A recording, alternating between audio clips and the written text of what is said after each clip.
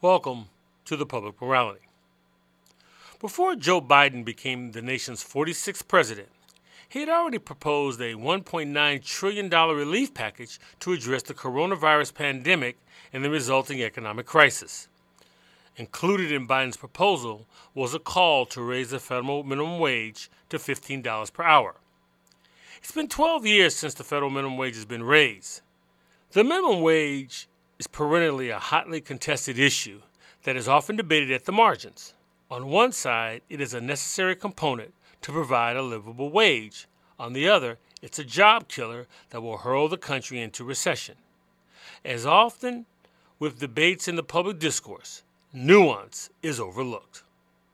To discuss the implication of the minimum wage, we are joined by one of the foremost thinkers on the subject, Professor David Neumark.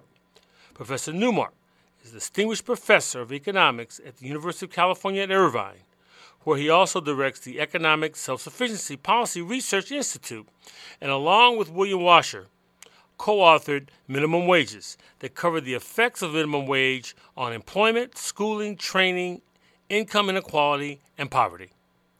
Professor David Neumark, welcome to the Public Morality. Thanks for having me here. Let's begin by having you provide background on the origin of the minimum wage and what was the rationale behind it. That's a good question. In the U.S., and we were actually not the first country to pass the minimum wage. We did it in the late 1930s. I think there's probably different views on what exactly was driving it. The benign view, I think, is that this was meant to provide a wage floor, the usual story. It was meant to perhaps counter the fact that very low-skilled workers didn't have much bargaining power. They were kind of at the whim of employers. No institutional support like labor unions to try to prop up their wages. There are other views that are less benign. I'm not an economic historian, so I'm not in a position to really weigh the empirical evidence and the historical interpretations. But one story you certainly hear is that with the migration of African Americans out of agriculture and into industry, this was a way of kind of preventing wages from being bid down, and therefore to some extent was in part to help prop up the wages of whites. I don't know enough about the economic history to assess that, but it certainly is an argument put forward. Mm-hmm. Well, coming to the present moment. President Biden included in his COVID relief proposal $1.9 trillion, a call for the increase in the federal minimum wage of $15 per hour. Predictable political rhetoric notwithstanding, what are your thoughts, sir? So I have a few thoughts. I mean, first of all, I think it's worth noting the kind of sea change in the debate. When people first started to talk about a $15 minimum wage, when was the fight for 15? It's probably now at this point 5-6 years ago it first got started. It was viewed as absurd, right? The federal minimum wage at that time, and still is, $7.25.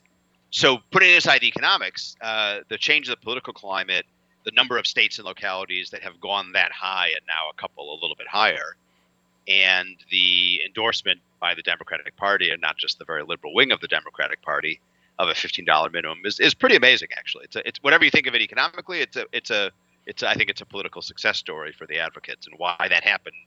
I think people will be studying for a long time.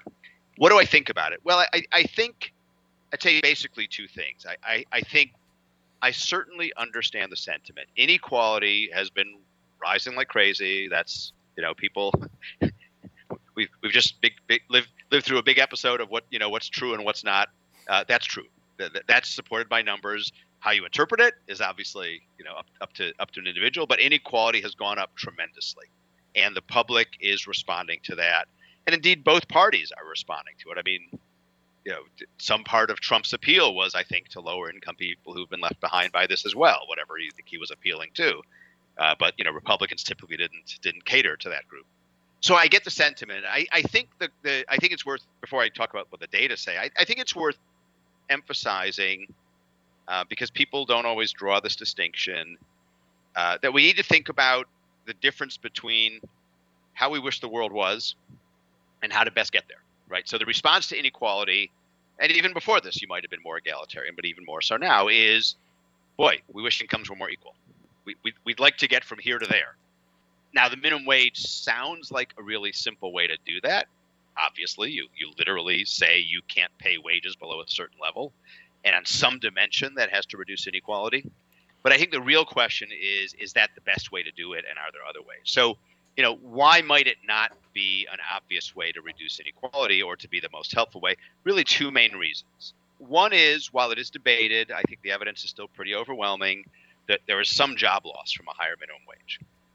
And when you talk about a $15 minimum wage, in some of the states that haven't raised the minimum wages, and there are, of course, the low-wage states, Alabama, not exclusively, but Alabama, Mississippi, some southern states, Wisconsin also, as it turns out, but on average, low-wage states. A minimum wage that high will raise wages for so many workers that on the one hand, the potential benefits seem attractive, but on the other hand, the potential costs are larger. The other reason minimum wages are not necessarily the most effective way to address the root problem, which is really inequality of family incomes, is that a lot of minimum wage workers are not in poor families, are not even in low-income families, teenagers, for example. And a lot of poor families, even with working age adults, put aside retirees, don't have anybody working, right? That's the biggest source of poverty. And the question, I think, is how do we address that problem? And it doesn't mean minimum wages can't be part of the picture, but I think it's viewed as an overly broad and overly simplistic approach to the problem, and one that certainly isn't going to encourage work, and probably is going to put some people out of the labor market. And a portion of the argument, I'm speaking specifically about the minimum wage, in support of increasing the minimum wage has been the decades-long gap between productivity and wages. What are the regions that wages have lagged behind productivity for several decades now? Well, that's a really interesting question. So that's another one of these things that we should call facts, right? And what underlies that fact is that you can always think about the national income, right? By which I mean, what does the economy in total produce, as having shares that go to different groups, and we typically divide those shares into labor share and either the rest, or sometimes we divide the rest into maybe capital and rents, but we don't have to worry about that. But labor share has been declining, which is that's why productivity growth has risen faster than wage growth, because more of the gain has gone to the owners of capital, and not to the workers. So that's happened. Why that's happened is a really good question. I mean, I would say there are really a few factors people talk about. One is the decline in institutions, namely labor unions. By no means a recent decline. It's been going on for 40 plus 50 years. But unions obviously interfere with the market, but in a way, that's not necessarily a bad thing, but that's in fact what they do. But in a way that takes some of the residual that could go to owners, could go to workers, not clear what's going to happen, and of course they bargain for some of that. That's clearly, I think, part of the story. Some people say there has been an emergence of what we call monopsony power, which means essentially well, we're very used to talking about monopoly, that as a big firm has a lot of power. It's big relative to the product market it sells in. Think of the antitrust cases now against Google and Facebook. Monopsony is the other side of that. It's firm having a lot of power in the markets where they buy labor. And if they do, they can push wages down below essentially workers' productivity. I would say there's a bit of emerging evidence that that's actually true. It's intriguing. Most of us, I think, are not yet convinced, but I don't think we can rule it out either. The third change, I think, is a little hard to think about, which is, maybe some people might not like to hear this, but maybe the productivity of workers even though overall productivity has gone up, the productivity of a lot of the workers we're talking about, in particular the wage earners, hasn't gone up so much, right? And now, why might that happen? Think about what happens when you go from sort of a manufacturing economy to an economy that, I mean, I'll simplify it, stereotype, produces software, right? So, now it takes a lot of resources and talent and all that to figure out how to make a good car. But once you've done that, people have to keep making the cars. And even though we automate some of that, there's still a lot of people making those cars. They're pretty high paying jobs. They're not necessarily people with, even college degrees, let alone advanced degrees. But to produce every car takes a lot of people. Now, it would also take as much research and talent and ingenuity to create a good piece of software, right? But once it's created, there's not a lot of decent paying jobs in replicating more copies. It's almost costless, right? So it may be that in fact, we're not really seeing any deviations of what individuals get paid from what's happened to productivity. But the people who have the skills that are rewarded in that more of an information kind of economy, those people are not a lot more productive just because of what we do in this country now. And there aren't as many of those manufacturing jobs, and the people with less education are, making coffees and flipping burgers and delivering pizzas, which is never going to pay as much as making cars and trucks. So the structure of the economy can actually change things in such a way that is, simply doesn't work as well for those with less education or less of whatever abilities the modern economy rewards. That's a real problem, and policymakers need to. Every industrialized society wrestles to some extent with, how do we guarantee enough income for the people towards the bottom of the income distribution? What's our standard? What's our criterion? How are we going to do it? We do less than, the Scandinavian countries, obviously, and we do more than some countries. But if there is more, if the economy is a bit more bifurcated in that way, and there's every indication that it is, we may need to rethink how we deal with people at the bottom. We're used to thinking about assistance for those not working. And obviously, we still have that for disabled and injured and all that. We don't have as much for just the non-disabled not working, welfare. But maybe we need to think more about, if you're a low-wage worker, it's not necessarily because of anything you did or any bad decisions you made. That's the way the economy is now. And we need to do more to supplement the incomes of people who work, simply because the economy is now generating, more low-wage jobs and more high-wage jobs, not as many middle-wage jobs. So, I think you may have just answered part of it, but what's your response to the argument that had wages kept pace with productivity, actually $15 per hour is below what the rate would have been, as some have estimated, had those two wages and productivity been aligned?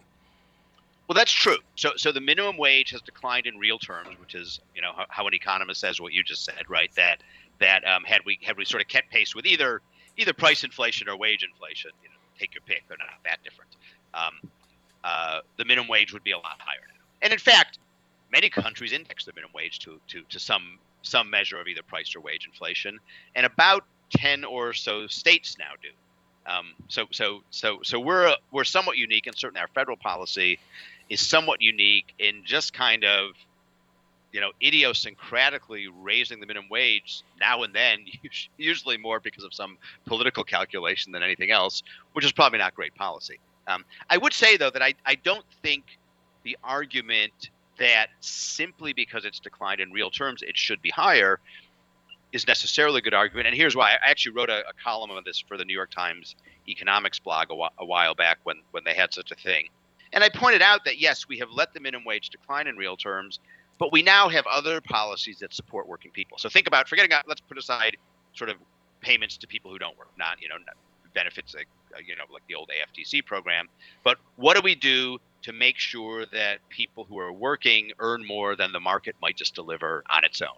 So yeah, the minimum wage has declined in real terms, but we now do have this policy called the Earned Income Tax Credit, which is now bigger than welfare, and it basically supplements your pay up to, in fact, with 3 kids now, 4-5% up to a certain amount. So it's a big subsidy, and the check comes back from the government, and it's not a tax credit. Some tax credits are worth more to rich people because they pay a lot of taxes.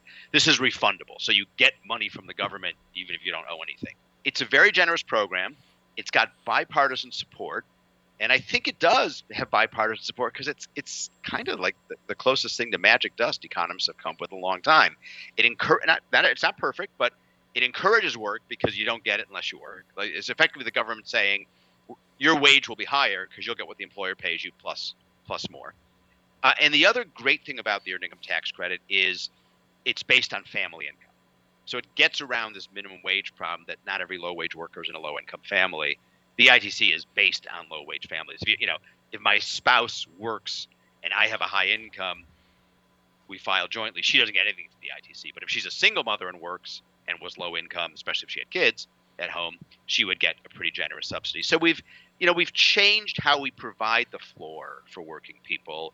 And if you look at least people with kids, because the ITC isn't worth much if you don't have kids, but at least people with kids, what I show is the kind of wage floor we provide with the combination of two policies, the minimum wage getting less generous and the EITC really getting very generous. We've kind of kept things pretty stable in real terms. We've just changed the structure of how we do it. Now, it seems, and this is more of a public discourse question, but it seems to me that the argument for the minimum wage is sometimes transmuted into an argument for a livable wage, and are those the same in this particular context? Well, that's a really good question. So the federal policy and what states do, that are these broad wage floors, right, are always called minimum wages. And philosophers in the Catholic Church used to talk about a living wage many decades ago, and what they meant was a wage that would support a family, however you want to define that exactly.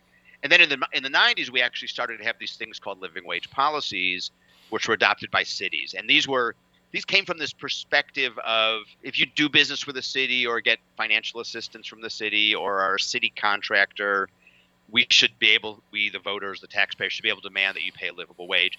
And those, when they were first implemented, were really high. Some of those back in an era when minimum wages were much lower were in the $11 or $12 or $13 range. So they were meant to kind of provide a minimally reasonable income floor for a family, which has never really been the calculation underlying the minimum wage. I really couldn't tell you what the calculation underlying the minimum wage is.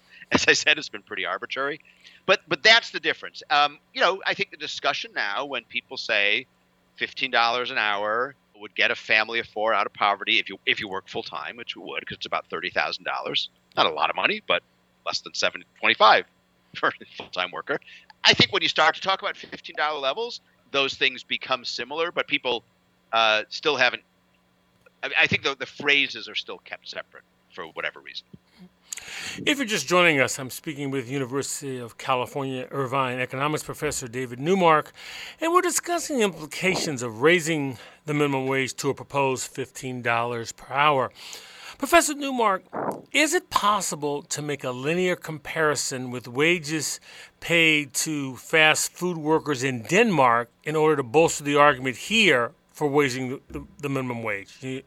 People always like to talk about what Denmark pays. Well, you could talk about Denmark. You could talk about most other industrialized countries, at least in Europe, not Japan. Minimum wages, certainly until a few years ago, were a lot higher in some of those countries. Now we're catching up, not the federal yet, but of course many states, around 30 plus states, now have higher minimum wages. I think the question you're asking is, I'll tell you a story that sort of struck me a long time ago. One of the great things of being a professor is you get to travel a lot, and even better than that, other people usually pay for it. But I go to Europe a lot for research and conferences. I remember one of the first times I went to Germany, I was, aside from the work and all that, I was just kind of observing, because that's what I do. I'm a social scientist. And you wander around a German city and you see a lot of things. Nobody ever crosses against a red light and stuff like that. But one thing you see is, and I don't think it's because it's hidden, I think it's literally because it's not there, you see less signs of abject poverty. And you also see, there's rich people there for sure, but you see just less signs of extreme wealth. And, they have adopted a system, as you raise the issue of Denmark, as have the Scandinavian countries to some extent, of providing a much higher floor below which you can't fall in one way or another. If you're working, it's through the minimum wage. And then, of course, if you're not working, it's through other kinds of government support. And those societies have decided, it seems to me, to say, look, if you're working, we're going to make sure you get paid more. But we recognize that there might be somewhat fewer people working because of that high wage floor.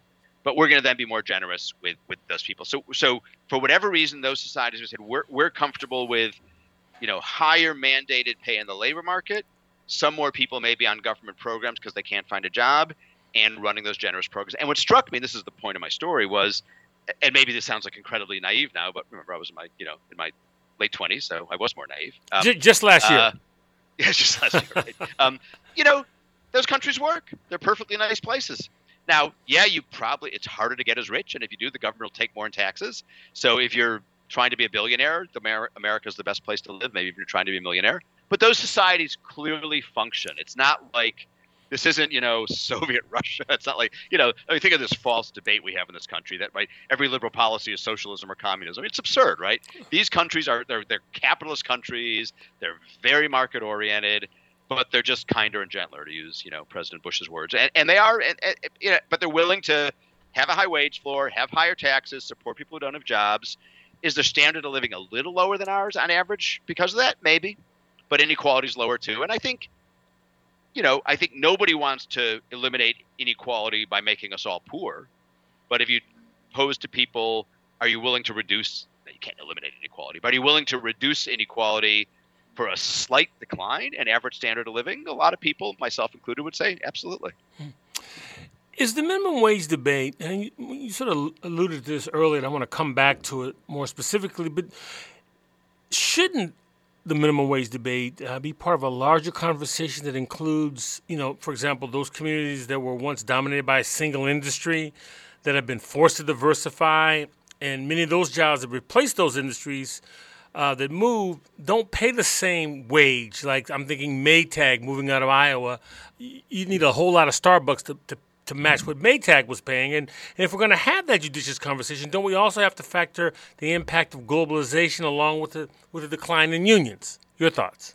I do think that, as I said, the minimum wage, to some extent, to a large extent perhaps, is a response to rising inequality. So then you say, okay, if it's a response to rising inequality, what has caused that rise in inequality and what else should we do? And I think you're right, all those factors matter. I understand the support for the minimum wage, but why, at least with my intellectual hat on, I'm somewhat critical, is it's the simple solution to jump to, because those other problems you raise, fixing them or kind of working our way around them is either really hard or really expensive or both, right? So what are we really talking about? We're, all the minimum wage, earned income tax credit, UBI, pick your favorite.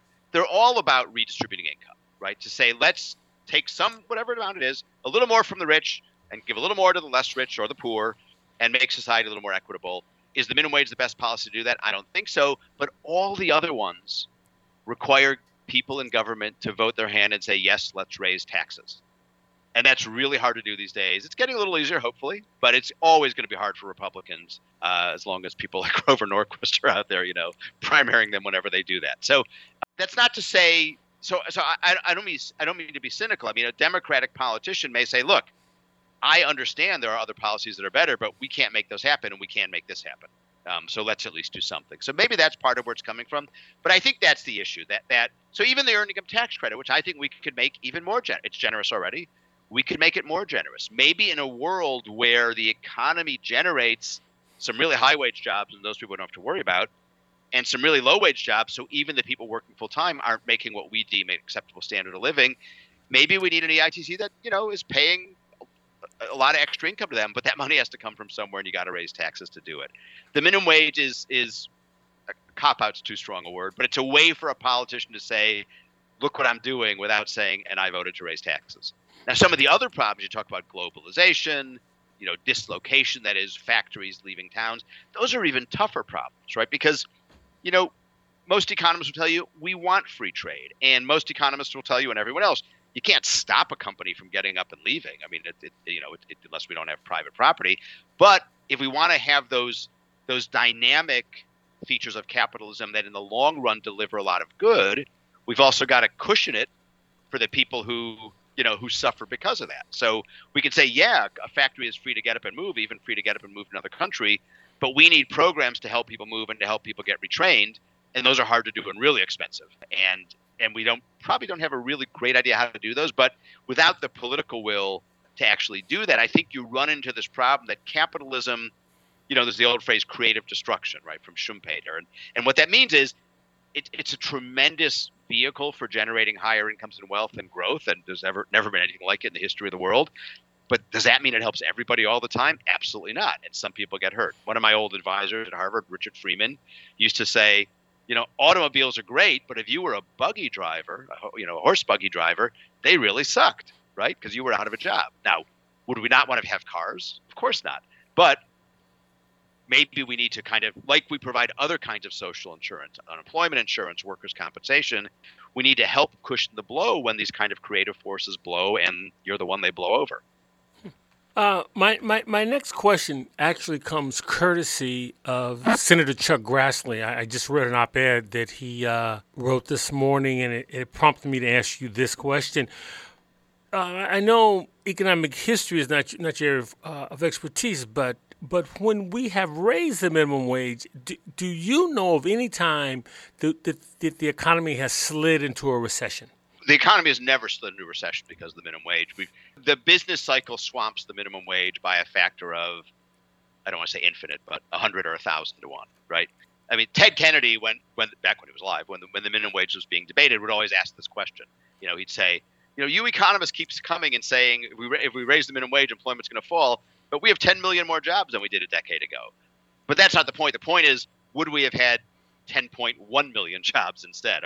But that's the magnitudes we're talking about, right? Population growth, the business cycle, all those things swamp this. And the question is, what the big word we all like to use in research is the counterfactual, right? We want to compare it to what would have been otherwise, which of course we can't see because we did in fact raise the minimum wage. But that's the idea that we thinking, when we do research, for example, the sort of classic, most simplistic but very powerful research design is think of a state or two that raised the minimum wage and a state or two with similar economies that didn't. How do they change from before the minimum wage goes up in the first set to after? So maybe we can control for the business cycle because they both are buffeted by the same business cycle. And maybe did employment fall in the states that were treated with a higher minimum wage versus the other states? Doesn't mean employment in total fell. It just means it fell in relative terms. Between raising the minimum wage being an absolute job killer and nirvana that lifts everyone up to a livable wage, what have been the realities? I should ask in terms of raising the minimum wage. It hasn't killed the economy, nor has it been livable wage nirvana, and there's been unintended consequences. So what does that look? What will that look like if we raise it to $15 an hour? Well, let me tell you what the research says, because it's a good question. We haven't actually discussed that directly. And then I can speculate about 15 an hour because we don't actually have it. Okay. So, what the research shows, roughly speaking, is if you raise the minimum wage, let's say by 10%, then employment of the very low skilled, the ones whose wages are affected by that, falls by about 1% to 2%. So that's not a huge effect. And because it only falls on the very low skilled, that's why it's not big relative to the business cycle. That's why we don't send the economy into recession when we raise the minimum wage.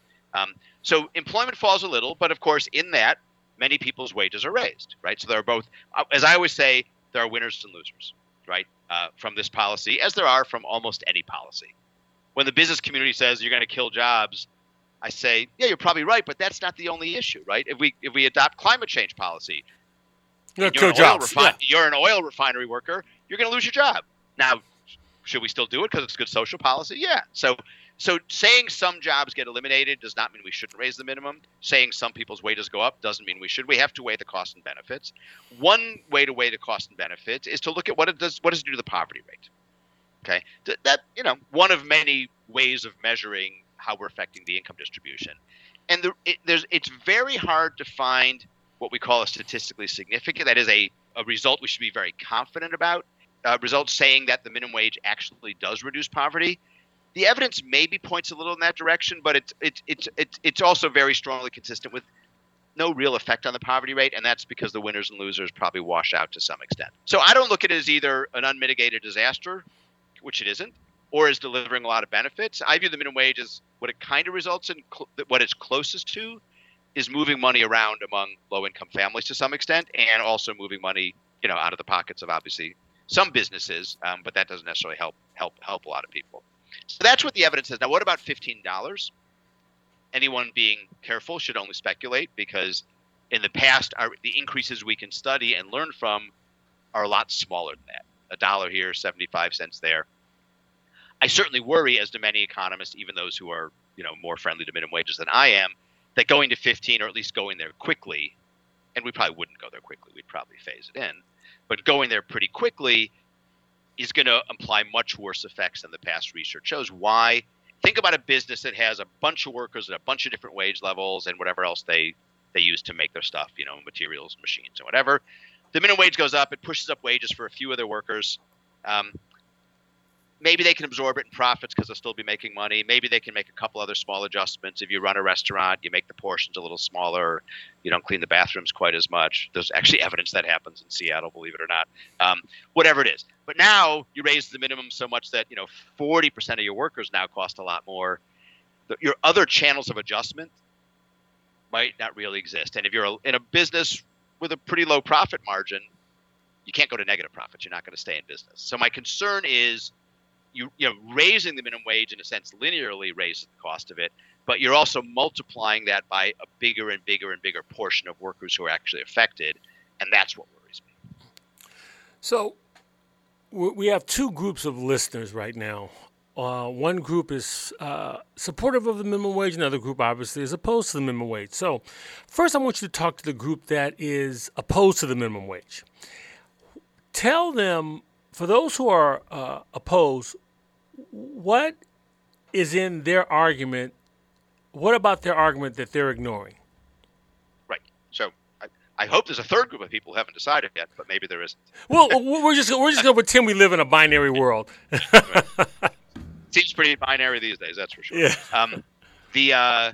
So I think the simplest case that the opponents make, sometimes, in fact, quite often, citing my research, is the minimum wage is a job killer.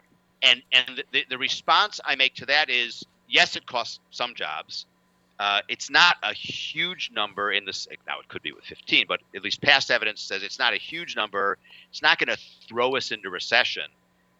Back to our earlier conversation, if we pass the minimum wage now and wait 5 years, we're going to have more jobs in 5 years than we do now. Maybe not. Maybe we'd have even more. So first of all, how big is the effect? And no one is talking catastrophe here. And second is some people gain. Like if you still have your job and your hours haven't been reduced by very much, and there will be many people for whom that's true, right? None of these estimates say most affected workers lose their job. They say a small percentage of them do. So most people will have higher wages and therefore higher earnings at the end of the day. Now, we asked me to address the opponents. So that's what I would say.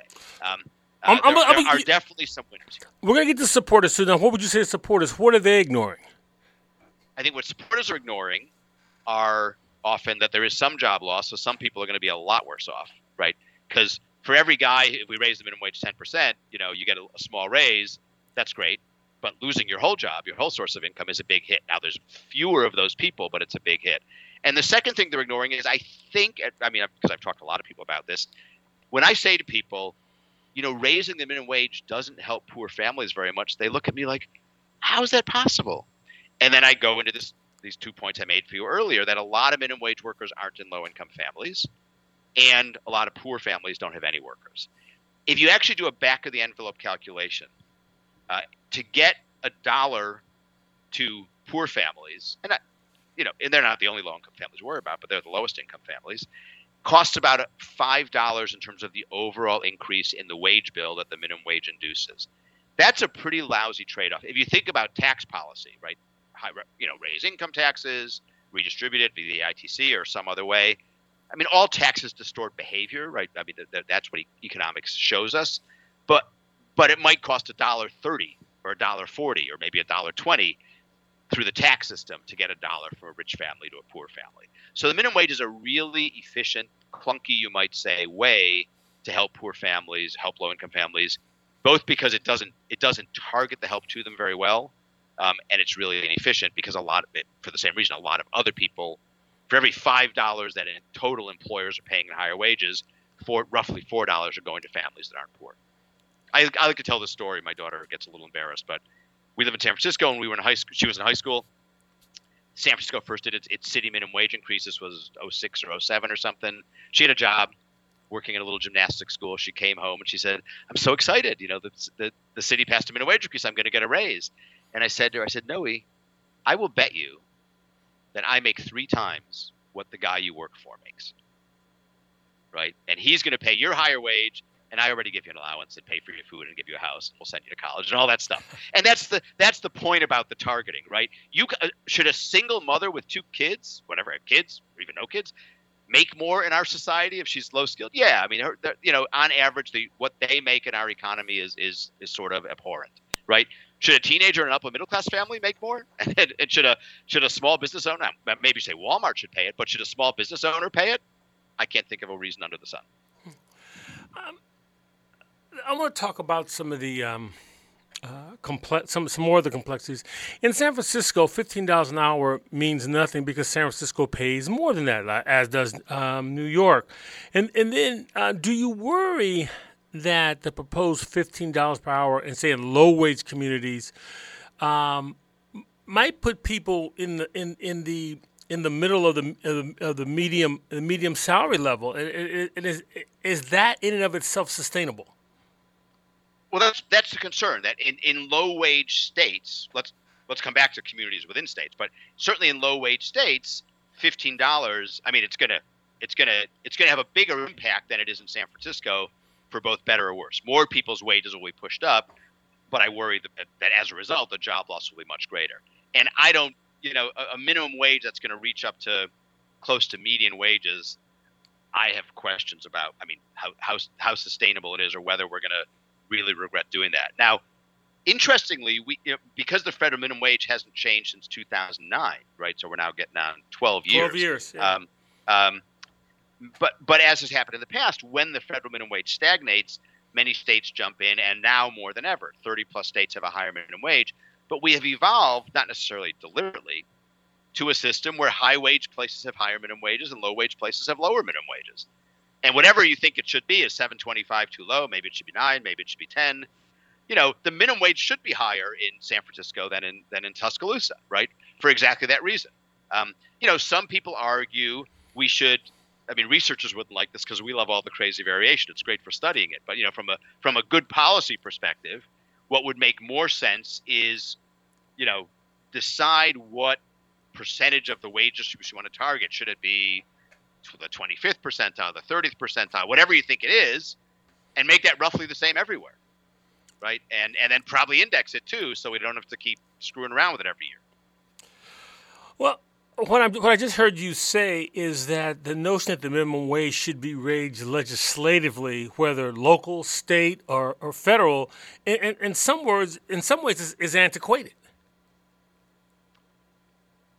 I don't know if it's antiquated because we still do it that way. Well, other countries don't, but it's probably a bad idea. I mean, look, we last raised the minimum wage during the Great Recession. Probably not the best time to do it, right? And now we're probably going to raise it in the middle of the pandemic. Probably even worse, right?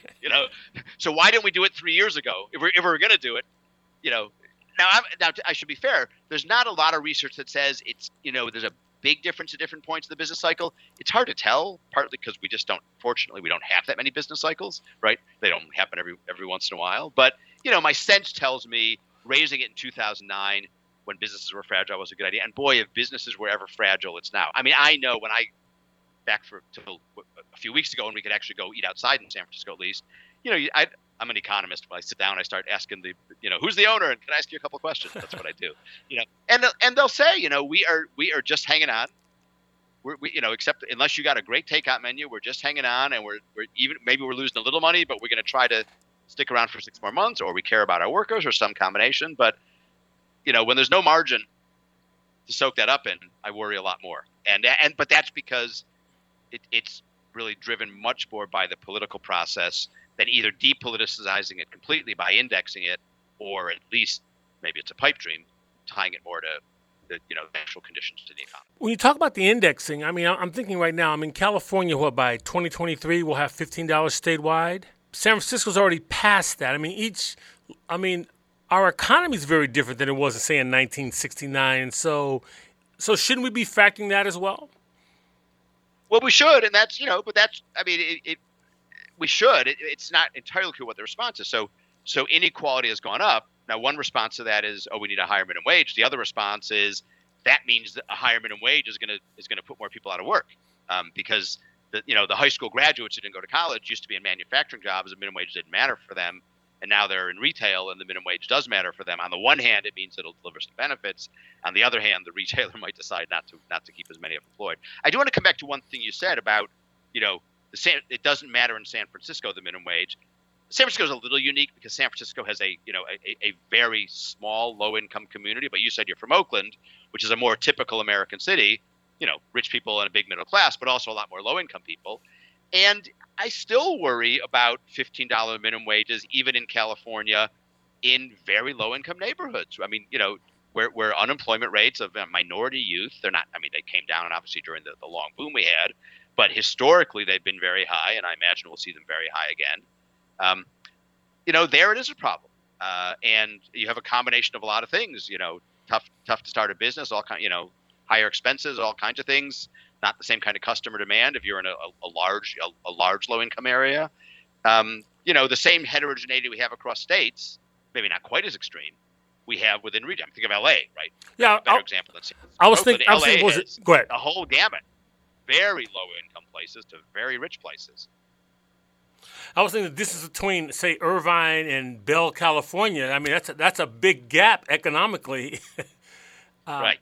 That's right. I can see it very difficult for Bell implementing the 15 as opposed to Irvine. Right. Finally, I get the sense, I've had the sense prior to the conversation, you've only enhanced it, that part of our discussion about the minimum wage is that we're trying to view it through the prism of perfection, when in reality it really comes down to making, competing choices, and which choices are we willing to make? Yeah, I think that's right. There is no perfect policy, and that's why. I was doing an interview with somebody yesterday, and he said, if you were in Congress and the $15 minimum wage came up, would you vote yes or no? I said no, but does that mean I wouldn't vote for any minimum wage increase? No, because I do want to address the inequality problem. I think it's foolish to think we can do it all through the minimum wage. I think, as I've indicated, other policies have a much more important role to play, but I also recognize the limitations on those. And there's probably going to be some combination. My preference would be and I think the research bears this out, a greater reliance on other policies and politicians having to sell to us, the voters, the need to raise taxes to pay for some of these things. But I also recognize that's difficult. And because of that, politicians are always going to run to something which is at least a partial solution and an imperfect solution, but a lot easier for them to do because all they got to do is vote for it, not come up with the money. Does the number get in the way? Like you hear, $15 an hour, and you mentioned Alabama earlier. That's over 100% increase. Is it the number that gets in the way, as opposed if you did the indexing, you're just doing a percentage, and so that number could vary from state to state, from community to community? I think $15 literally came out of the blue for no good reason, right? There's no economic rationale. No economist can tell you we like to talk about optimal this and that. No one can tell you, and I don't think anyone will, that's the optimal minimum wage. I think we would have a more intelligent discussion of this. I don't mean you and me. I mean the public. If we said, look, we don't think a person's wage or a person's earnings if they work full time, or pick your exact number, should be this much more than X below the median, or more than X below the average, and let's think about a minimum wage like that. We'd still be arguing about what that number would be, right? But it would be a somewhat more rational discussion, and it would automatically deal with some of these things we're talking about, that clearly that would mean a lower minimum wage in lower wage states. And that obviously, if you're going to raise it, that's obviously a sensible thing to do. Now, you could say, that's kind of where we've arrived, but the federal minimum wage, of course, hasn't changed in 12 years, so maybe it should catch up a little bit. But the system of states doing it on their own would still leave in place, perhaps more haphazardly, but still leave in place, higher minimum wages in higher wage places, and the opposite. But I do think a federal policy that kind of indexed it to something about state conditions is not unreasonable. And we have a lot of other policies that indexing to state conditions. We extend unemployment benefits if state unemployment rates are higher for longer. Not that uncommon, and not at all unreasonable. Professor David Neumark, I want to thank you, sir, for lending your expertise and joining me today on The Public Morality. The Public Morality welcomes your comments. You can contact me at byron@publicmorality.org. That's Byron, BYRON, at publicmorality.org. You can follow me on Facebook as well as Twitter. The archive broadcast can be found on iTunes, SoundCloud, Stitcher, or wherever you receive your podcasts. Once again, I want to thank Elvin Jenkins and Michael Burns at WJAB in Huntsville, Alabama, for allowing us to broadcast The Public Morality at their studios. The Public Morality is produced at WSNC on the campus of Winston-Salem State University. In the words of Martin Luther King, we may have come on different ships, but we're in the same boat now. For all of us at the Public Morality, I'm Byron Williams.